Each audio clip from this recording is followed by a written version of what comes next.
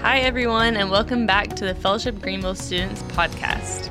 We're continuing our series called Practicing the Way of Jesus as we look at the rhythms and lifestyle of Jesus and begin to embrace them as our own.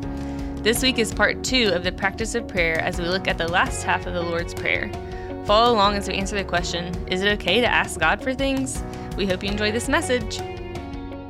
We have been, over the past few weeks, in a series called Practicing the Way of Jesus. Based on this idea, this pretty radical claim that Jesus made in John chapter 10, that he offers the most abundant life you could ever possibly imagine. But the tension that comes with that claim is that for many of us in the room, we would say, yeah, we believe in Jesus, but we don't feel like we are experiencing this amazing best life imaginable. And so there's this tension. And one of the core ideas of this series that we've been navigating is, in order for us to experience the best life possible through Jesus, we must also embrace the lifestyle that Jesus modeled. Like, we believe that 2,000 years ago, the God of the heavens put on skin and lived on this earth. He grew up and he became a man and he walked among us and he had friends and he ate and drank and slept. And he was fully human here on this earth. And we believe that he modeled a way of living that would exemplify how people were always created to engage with God and with others. And we think his name is Jesus. And so we've been studying the life of Jesus and trying to unpack, well, what were his ways of living that we can then adopt to make our ways of living so that we can experience the best life possible through Jesus. And so we've been in this series for a little while. Last week, we introduced the practice of prayer. We are going to continue that thought tonight because prayer is just too dense. It's too beautiful. It's too complex to really do in 1 week, if I'm honest. It's really too complex to do in 2 weeks, but we're going to just do 2 weeks. We're going to have a part 2 tonight. Last week, we looked at the Lord's Prayer, what's famously known as the Lord's Prayer when Jesus taught. We're going to look at the back half of that tonight as well. So a little recap from last week, a couple of things we encountered and learned and walked away with from last week. We learned that Jesus invites us to think of God as a father, as a dad. Now, we talked about this last week. So if you missed it, go check out the podcast, go watch YouTube. I want to be very sensitive here because I think there's a good chance that each and every single person in this room right now has some kind of father wound. I don't care if you have the most amazing dad in the world. There's probably some memory, something, some wound you have. When you think of God as dad, there's just this block there. It's like, I can't imagine him as dad. And so remember, we talked about this last week. The important thing to know that Jesus is inviting us to know is that we don't define God by our experience with earthly dads. We should define God by his reality as a heavenly dad. It's incredibly different than our experience with earthly dads. And so Jesus invites us to begin to think about God as a father, a very intimate relationship with our Creator. The second thing we looked at last week is that God is as close to us as the air we breathe. That he's not some distant, abstract, foreign concept sitting on some cloud somewhere, like shirtless with a toga robe, kind of half draped over one side of his chest and a bunch of naked babies flying around him. Like, it's just weird. And God is not that. He's not what we see in Renaissance impressionistic paintings. God is as close as the air we breathe. Again, if you missed it last week, go and listen. This is the first half of the Lord's Prayer. This is just a recap. The third thing Jesus wants us to know is that our prayers to God literally have the ability and power to change, to bend reality. One of the things Jesus teaches is that there are certain things that will happen if you pray for them and other things that won't happen if you do not pray for them. Like, we kind of live in this reality, this deterministic reality where we have all these cliches like, well, if it's meant to happen, it'll happen, and everything happens for a reason, and whatever. And so we get this terrible theology into our minds where no matter what we pray, no matter what we ask, what was meant to happen will happen. God had already decided, and our prayers really don't make all that much of a difference. And that is just simply not true. Jesus teaches that our prayers to God have the ability to change things. It does not mean every single prayer of yours will be answered. If you guys ever want me to do a sermon on why certain prayers go unanswered, I have like a 15-point sermon about that. Maybe this summer we can do it, but not tonight. 15 points is a little long. I think, I don't know if you guys would want that. But some prayers don't go unanswered. But Jesus teaches our prayers have the power to change reality. And so we're going to look at the Lord's Prayer again tonight, the back half. So again, summary, quick recap. We defined prayer last week. Prayer is the way we experience and talk with God. Prayer is the way we experience his presence and talk with God. With implying there we are listening and talking. It's both and. We don't just talk to God, we talk with God. Prayer is the way that we experience the presence of God and talk with God. It's a very simple understanding, but I think it's sometimes simple is better, right? And so tonight we are going to look again at what is known as the Lord's Prayer. Now the context of this prayer is the disciples of Jesus, Jesus' best friends, come up to him and ask Jesus to teach them how to pray, which is this remarkable question to Jesus, because what they're asking him, and just remember, I'm gonna throw this out as many times as I can to help you guys get this perspective. The disciples, the 12 of Jesus, were not middle-aged men who were like balding and overweight, okay? The disciples, the 12, were teenage boys, 14, 15, 16 years old. And they've been rolling with Jesus, they've been traveling with Jesus for a few years, and they have seen Jesus show authority over every corner of life. He has authority over the natural world and the supernatural world. They've seen him teach the scriptures with authority, go toe-to-toe with the corrupt religious system of the day, stand up for the oppressed and the marginalized, speak about things like justice and like liberation to those who are in captivity. They've seen Jesus heal the sick and the lame and the deaf and the blind. They've seen Jesus speak to the weather, and the weather obeys. They have seen Jesus function in every way with authority over the natural world and the supernatural world. They have seen Jesus speak to demons and cast out demonic presences from people, multiple thousands of demons out of people at times. They've seen Jesus raise people from the dead. They've seen him do all of these things. And there's only one time in the Gospels where the disciples of Jesus come to him and ask him explicitly, will you teach us how to do fill in the blank? And it's right here. They've seen Jesus do it all, but the one thing that seems to stand out in the mind of the disciples is Jesus's prayer life. Yeah, Jesus, we've seen you do all this other stuff, and it's really, really amazing, and if we're honest, we're confused and wowed by it and all that, but your prayer life, there's no category for the intimacy that you have with God. We can't even fathom that way of living. Would you teach us how to do that? And if you study the life of Jesus, you quickly realize that prayer was not just some peripheral practice, like, oh yeah, it's, bedtime, we should probably pray. I don't know. Like when Jesus believed in himself, he prayed for, 10 seconds, the sinner's prayer, something like that. Like this was not a one-off practice that he knew he should have been doing, but never really did, except on New Year's. Like for Jesus, it was the core. Everything flowed out of his prayer life. Before he chose his 12 disciples, Jesus spent a sleepless night in prayer.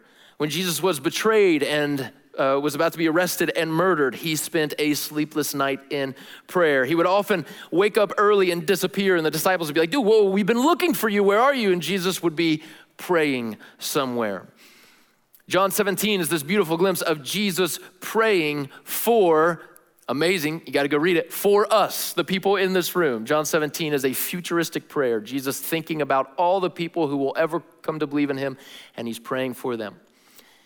Jesus' whole ministry and life flowed out of his prayer life with God, his ability to experience and talk with his dad in heaven. And the disciples saw that, they noticed that, they saw everything else too, but they wanted to know how to do that. And so they come to Jesus and they say, would you teach us to pray. It's the only time the disciples have ever asked to learn something explicitly like this from Jesus. And he responds in what is now famously known as the Lord's Prayer. That's where we're going to read tonight. Matthew chapter 6, starting in verse 7.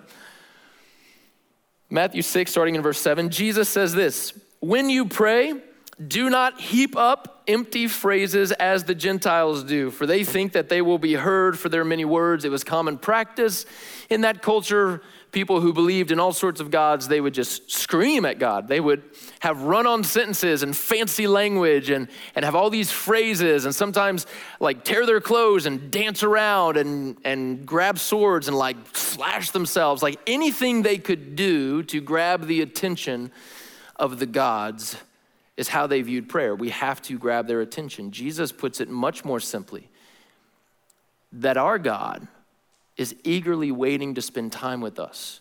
Don't worry about the fancy phrases. Don't worry about how loud you pray. Don't worry about the amount of words. Do not be like them, for your Father knows what you need before you ask him. Pray then like this: Our Father in heaven, hallowed be your name. Your kingdom come, your will be done on earth as it is in heaven. Give us this day our daily bread, and forgive us our debts as we have also forgiven our debtors. And lead us not into temptation, but deliver us from evil.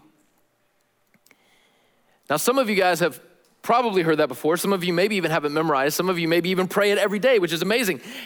But Jesus here is offering us a template of how to begin to understand prayer. We looked at the first half last week. This week, we're gonna look at the back half. And so I wanna start tonight off with this question. Is it okay to ask God for the things we want? Is it okay to ask God for the things we want? Has anyone ever asked themselves this question before? Show of hands. Yes, probably.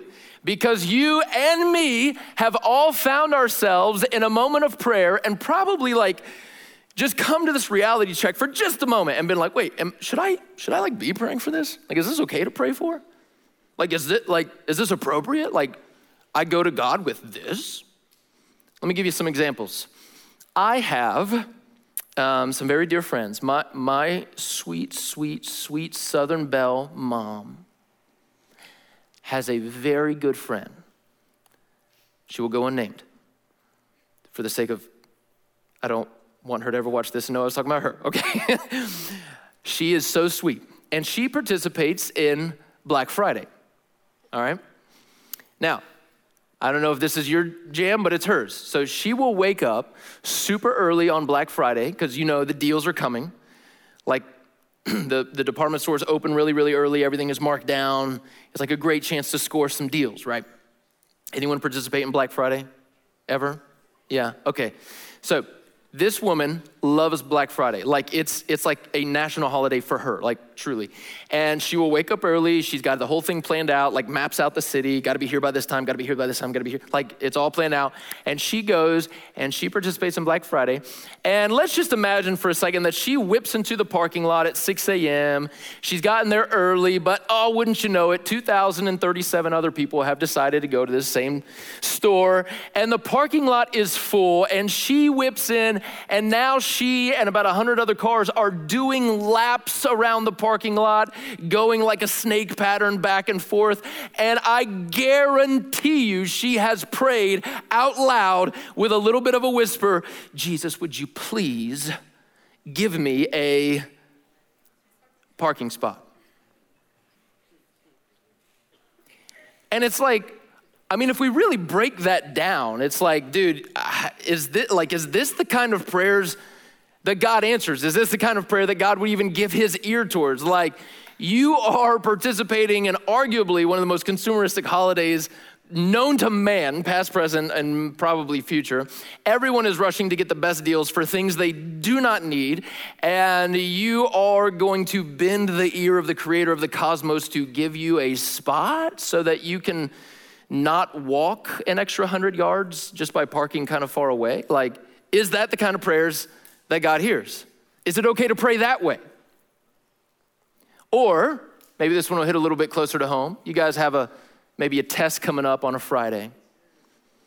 You've known it was coming up. You've known for a long time it was coming up. And wouldn't you know it, it's Thursday night. You just solved your Wordle. You just sent some snaps and you realize I better study something. And you pull out some information and you know the grim reality. It doesn't matter how long you stare at this piece of paper. There's no way you're packing in the information to do well on this test. And so you immediately go to the Lord's and you find yourself praying a prayer. It's really a miraculous prayer that God, without the absorption of this information, I pray that somehow I would be able to dispense the answers tomorrow, guide my pencil, fill in the bubbles correctly. Oh, Father in heaven, right? You been there? Is it okay to pray that? Is it okay to pray that way? Or maybe tonight this is gonna happen. Maybe you've been here. You and some friends decide to go out, maybe to cook out. You stand in the line, get a milkshake. You get the big tray, double bacon, quesadilla on the side, maybe some onion rings, fries with the Cajun seasoning, whatever you want. I know. This is a holy place. We talk about holy things. And you have all this nice food and the grease is literally staining your styrofoam and you open it up and the smell is wafting and you gain 3 pounds just by the smell and you pray in that moment, a great Southern prayer. God, we pray you bless this food to nourish our bodies. And you been there? You've been there.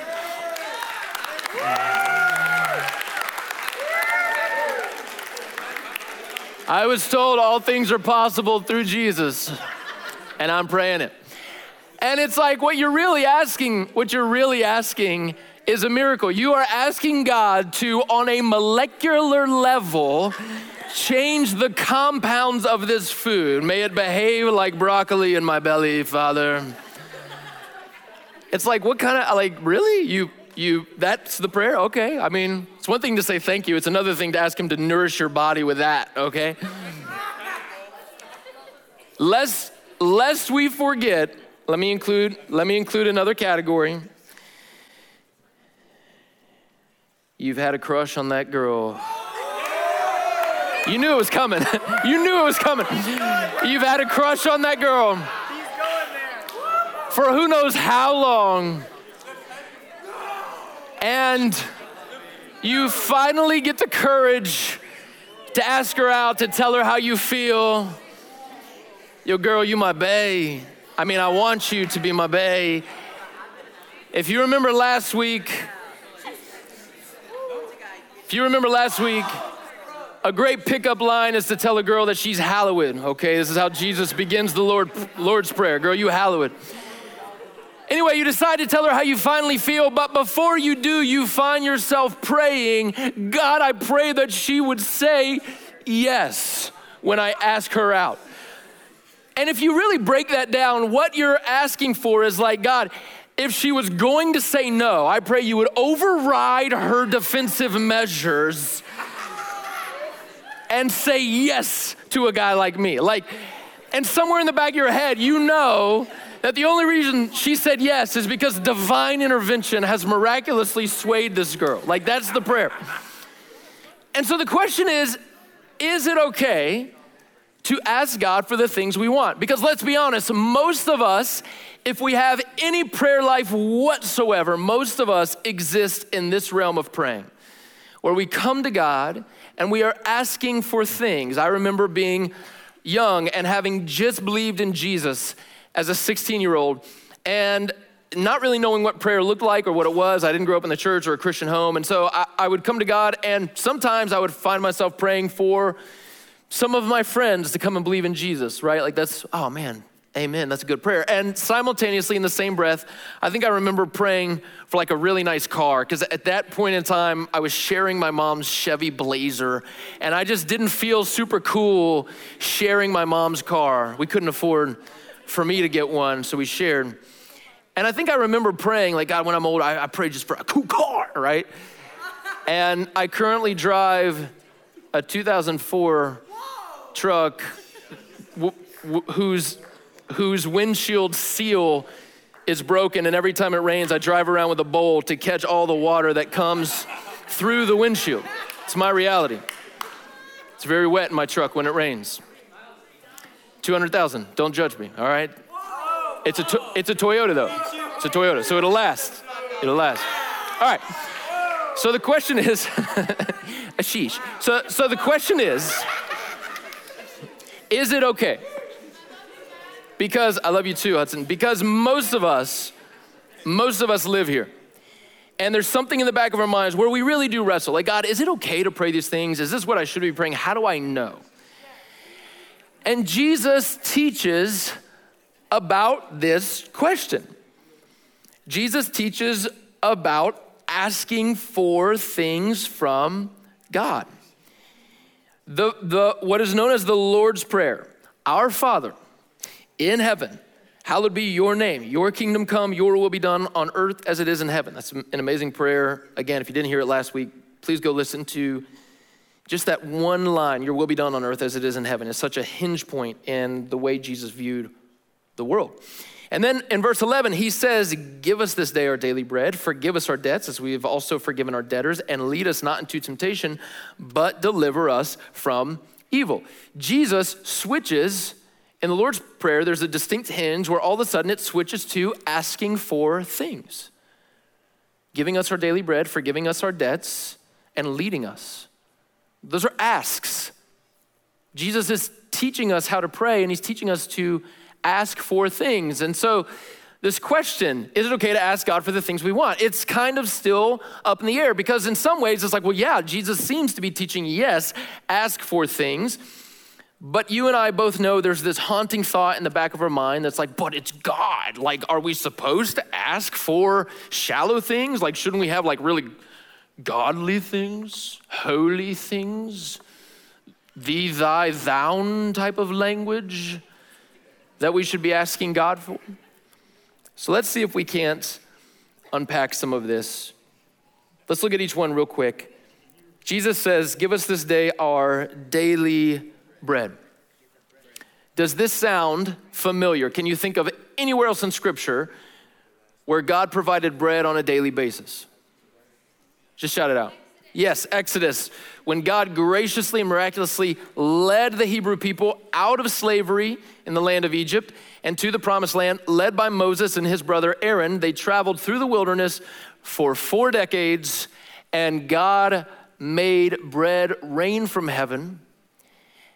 And they called it manna, literally like manna, ! Like, manna? Like it literally translates to, what is this? They were so confused by what this bread from heaven is. They called it, what is it? And God provided it every single day to sustain his people through their wandering in the harsh environment of the wilderness. Jesus is doing something he is such a master at, where he's introducing a new thought by pairing it with a very familiar thought.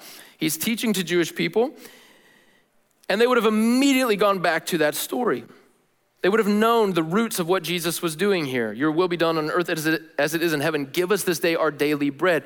What Jesus is inviting us to posture ourselves towards is to ask God for what we need today.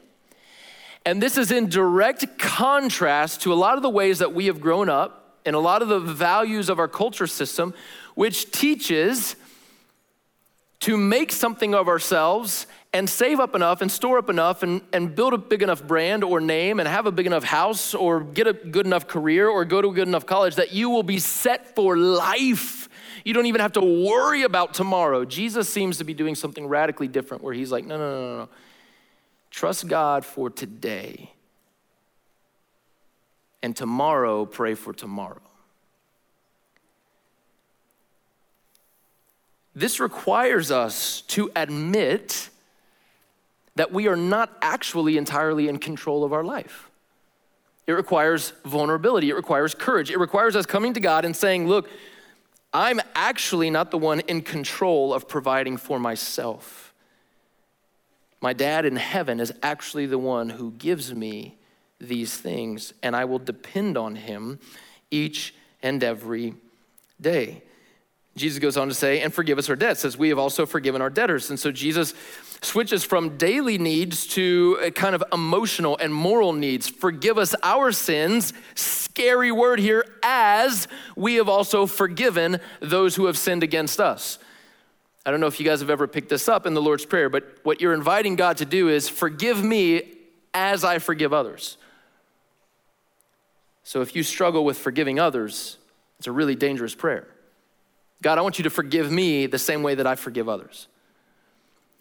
And so Jesus understands that in this life, you will have relational conflict. You will have beef with people. You will have problems in your friendships. You will be betrayed. You will be slandered.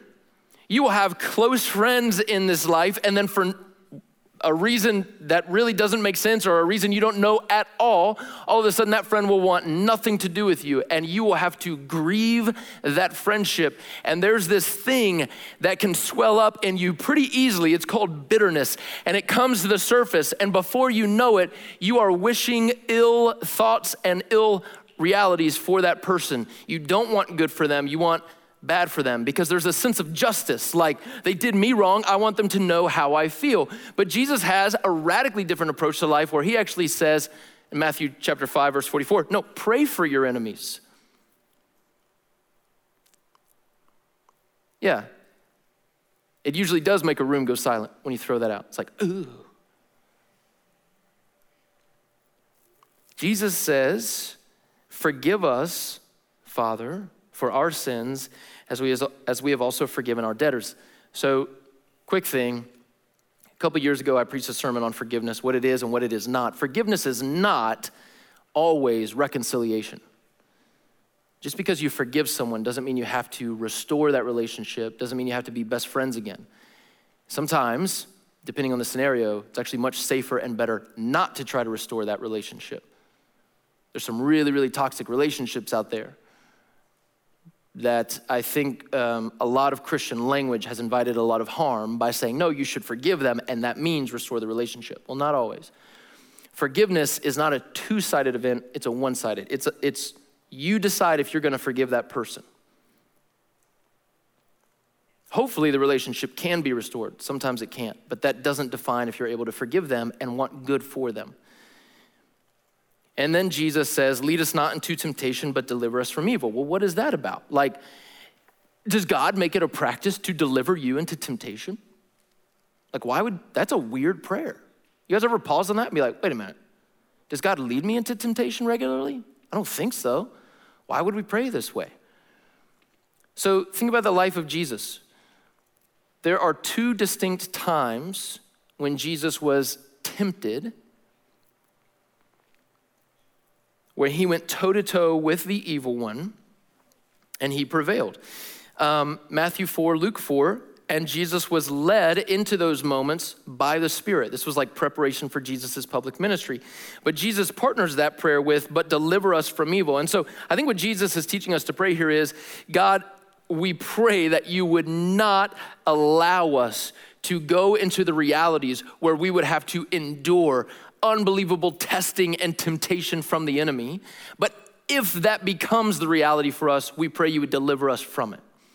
Like, it's okay to admit, God, I don't want Satan to come at me in a one-on-one. I don't want that. Would you lead me away from that? But if somehow I find myself there, would you deliver me out of it? I think that's the gist of what Jesus is getting at there. So look at these categories: daily bread, forgiveness of debts as we forgive our debtors, and lead us not into temptation, but deliver us from evil. Look at the words: give us this day our daily bread, forgive us, and lead us. So many conversations that I have with students revolve around being content in life, being at peace in life, and understanding our purpose in life. Like, those categories of conversation are all the time, right?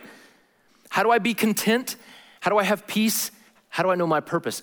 Jesus is giving us these categories to think about. Because look, what is rampant in our culture? Consumerism runs rampant in our culture. You think that you need more to be happy. You don't. Satisfaction and contentment are found in a life of simplicity, depending on Jesus to provide for you what you need on a daily basis. That's the first line.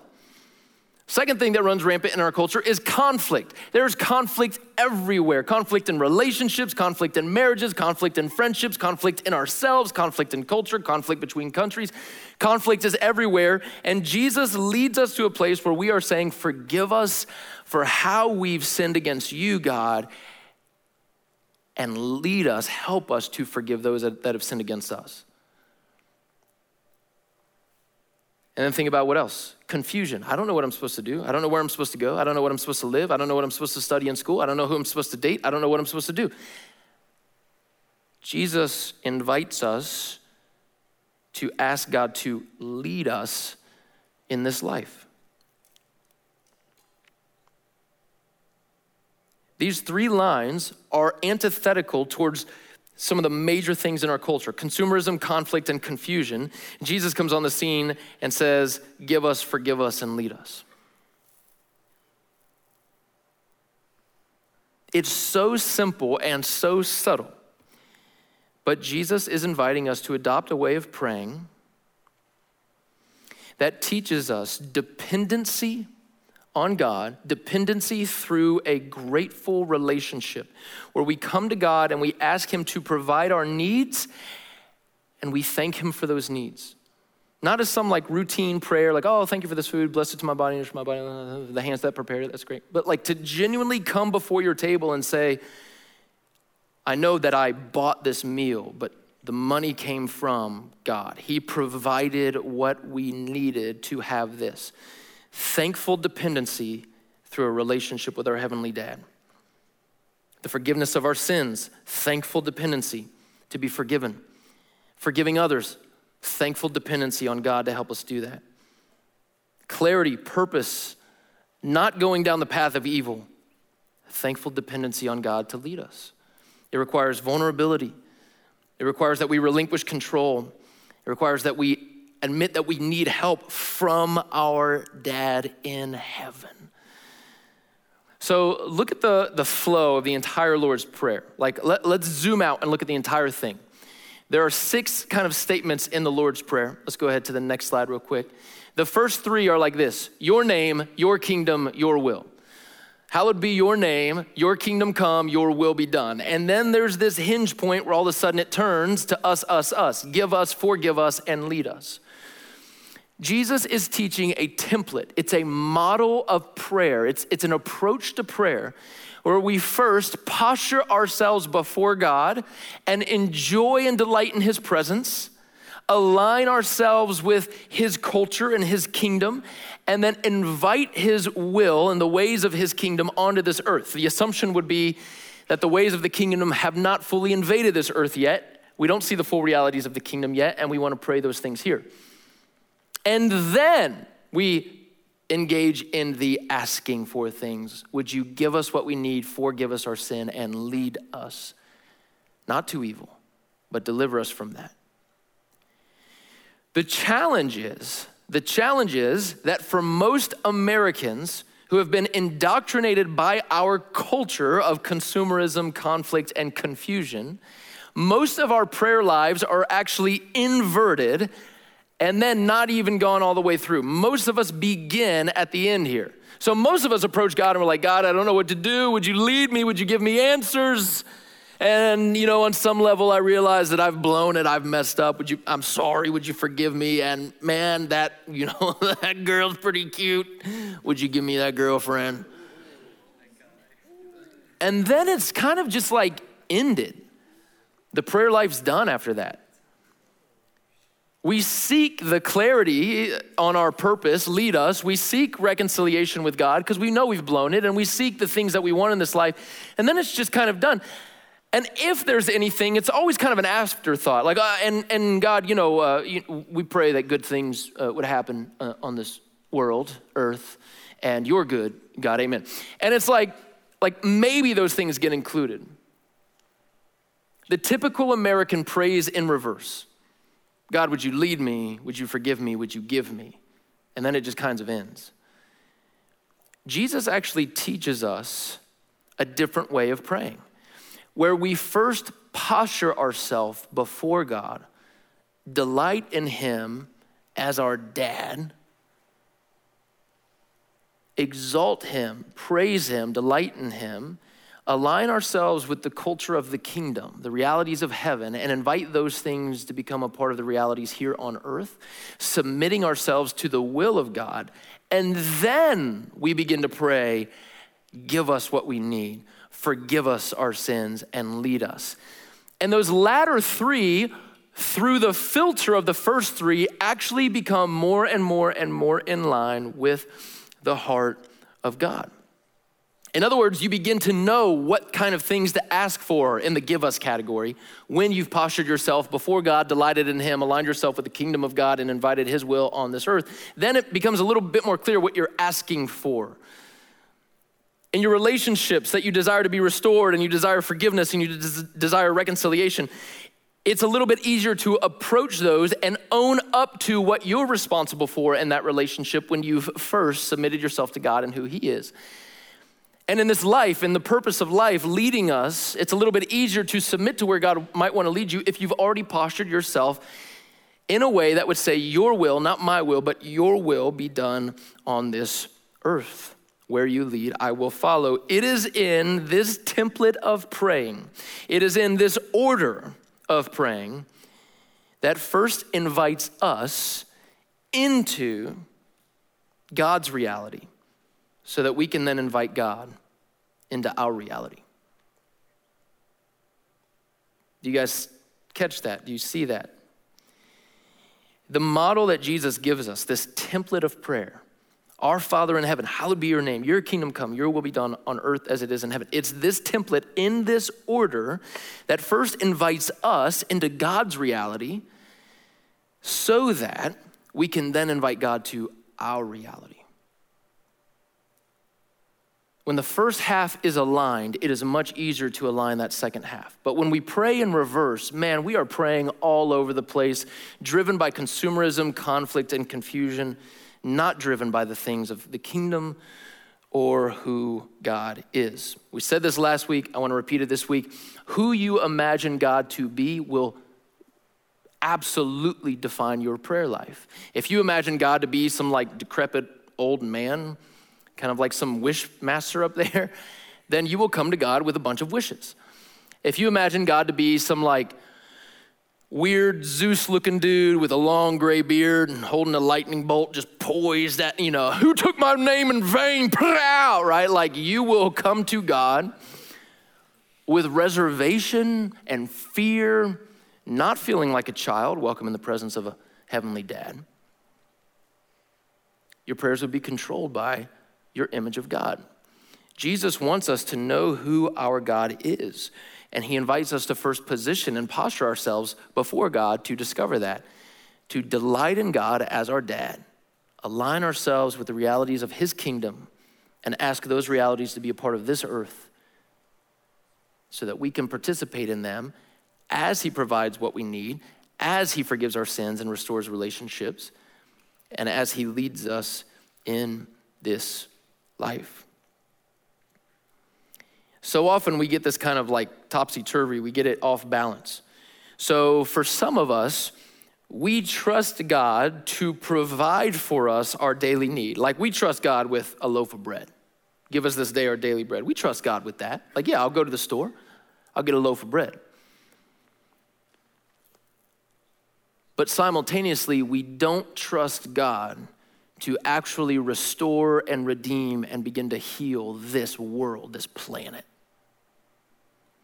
And so the back half of that prayer, give us this day our daily bread, that's easy for us. But to say something like, your kingdom come, your will be done on earth as it is in heaven, we don't actually believe that he could do that. Like, you can fix this earth? Nah. You could provide a loaf of bread, though. And so our prayer life is radically imbalanced.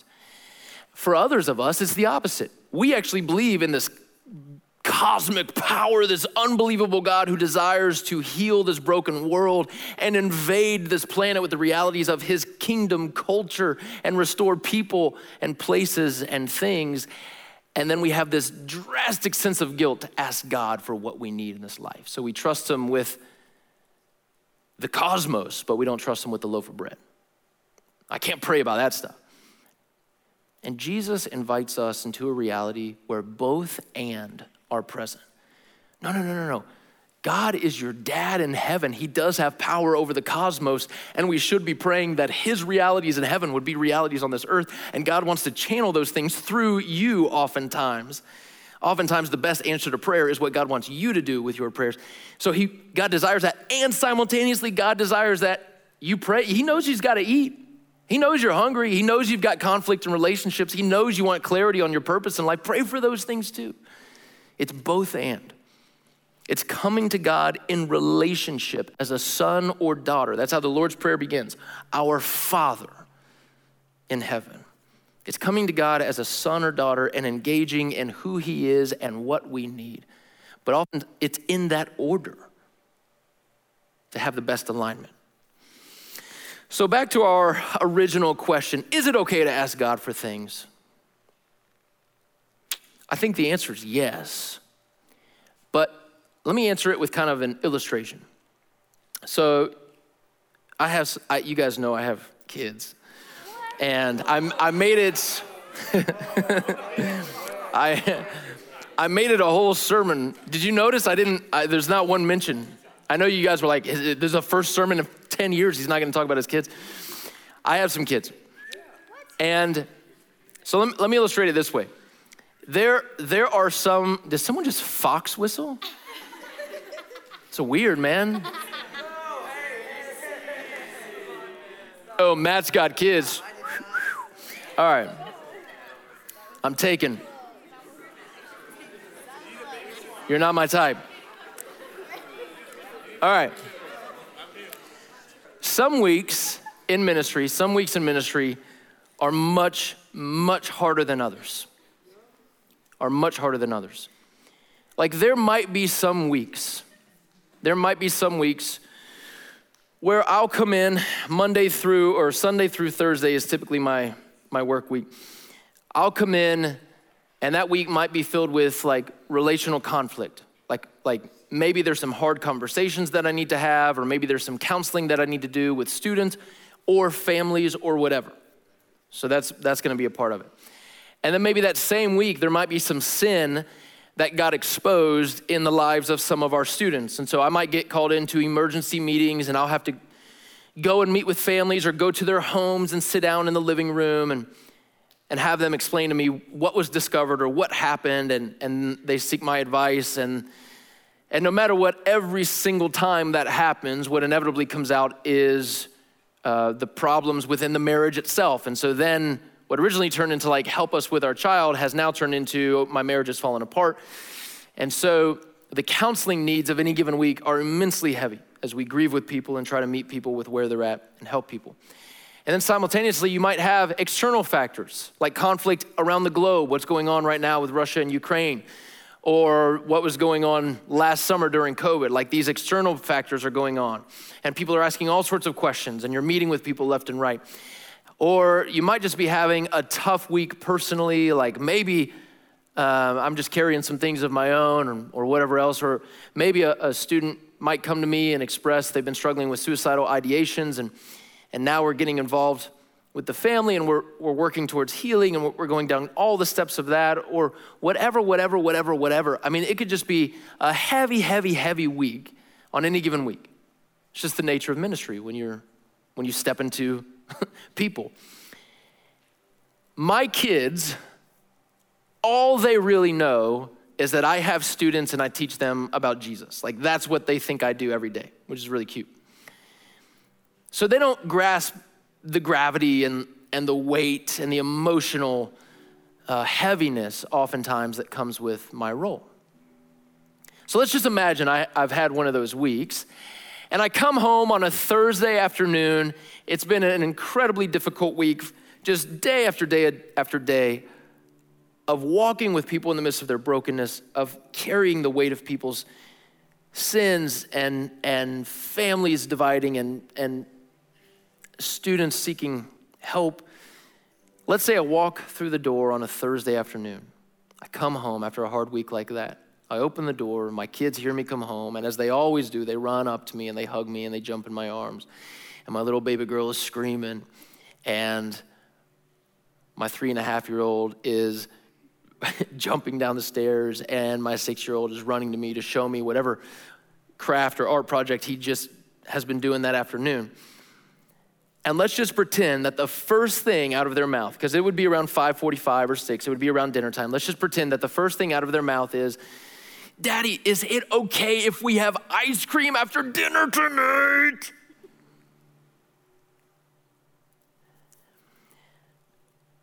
Would I look at my kids, 6, 3.5, and 19 months old, would I look at them and say, "You know what, guys, I can't believe you would ask me for that after the week I've had. I can't believe you guys would have the nerve to greet me at the door and ask me for ice cream instead of having compassion on my hard week, instead of being empathetic towards my hard week, instead of giving me a hug and telling me you understand." The nerve of these kids. Would that be at all fair of me to hold them to that standard? Of course not. My kids are operating out of their worldview in regards to who they know that I am at their current age and maturity. They are asking for something that they are wildly excited about that is appropriate for their age and maturity. They have no idea everything else that's going on behind the scenes. They have no idea how much I'm carrying. They have no idea that a hug or, "Dad, how's your week been?" They're not thinking that way. They are operating out of their current worldview and maturity. They are asking for things that they know their dad loves to give them. Is it okay to ask God for things? I think absolutely yes. I think our Heavenly Father has compassion and patience on us and understands that we don't always see the bigger picture. We don't always get what's going on in the heavenly realms. We don't always understand the weight of everything, and we're just excited to be with God, and sometimes we come to him about a girl that we have a crush on. "Can we have this?" I think God delights in talking to us and spending time with us and hearing our prayer requests. Is it okay to ask God for things? Sure. Because I think God understands that your current maturity level and your current worldview will oftentimes define what you ask for, and I think that's appropriate. So I would say come to God with everything. I think he delights to spend time with you. And I would also say that as you grow older and as you grow in your maturity in your relationship with Jesus, your worldview should be evolving as well. As you come to know the Father better, that would probably begin to determine what you're asking him for. For instance, if my kids grow up and they're like 20, 22, and 25, and I come home and they're like, "Dad, can we have ice cream?" When they see that my face is long and they see that I've been crying and they see that I'm so heavy, I would be a little sad. Because at that point, they would know me better. At that point, they have the maturity to see it. At that point, they've got the perspective. I think God delights in you to come to him with anything based on where you're currently at. And I think Jesus would say, but as you grow, you're probably not going to be praying for the same things in 10 years that you are now. Your prayer life will change. And bring those things to God. Now, don't hear me saying he's going to answer every single one of them. Like, sorry, fam, you're going to fail the test if you didn't study. But I think he delights in talking to you about it. I think Jesus invites us into a way of approaching God that first delights in him as dad, aligns ourselves with the heavenly culture, invites that reality of heaven on earth, and then begins to ask for things that we get excited about because we're also excited to spend time with dad. That we would be content and what he gives us, gratefully dependent upon him, that we would seek forgiveness and reconciliation in our conflicts, and that we would seek our purpose through his leading us. But it's all stage of life. It's all like, man, where are you at currently? Bring that to God. What is your current worldview? Bring that to God. Please do not fall into this trap of, man, I gotta just be super religious and grow up and have the right language and lengthy prayers. That's actually the opposite of what Jesus just taught. Come to God as a dad, excited about stuff, and talk to him about it. Prayer is experiencing the presence of God and talking with him. I think that's what Jesus invites us into. So let's finish tonight by doing just that and praying together right now. Father, our Father, we do thank you so much for your word and what it teaches us. And we see this beautiful invitation to come into your presence and delight in who you are and begin to understand the ways of the kingdom and what you desire for this earth, and then begin to ask for those things and become a channel for those things and depend on you for our daily needs and depend on you for our forgiveness and the ways we forgive others, and depend on you for leading us in this life. And so, Father, we echo the final part of the Lord's Prayer. We pray you would forgive us, that you would give us, and that you would lead us. We ask these things, Jesus, in your name, through the power of your Spirit. Amen.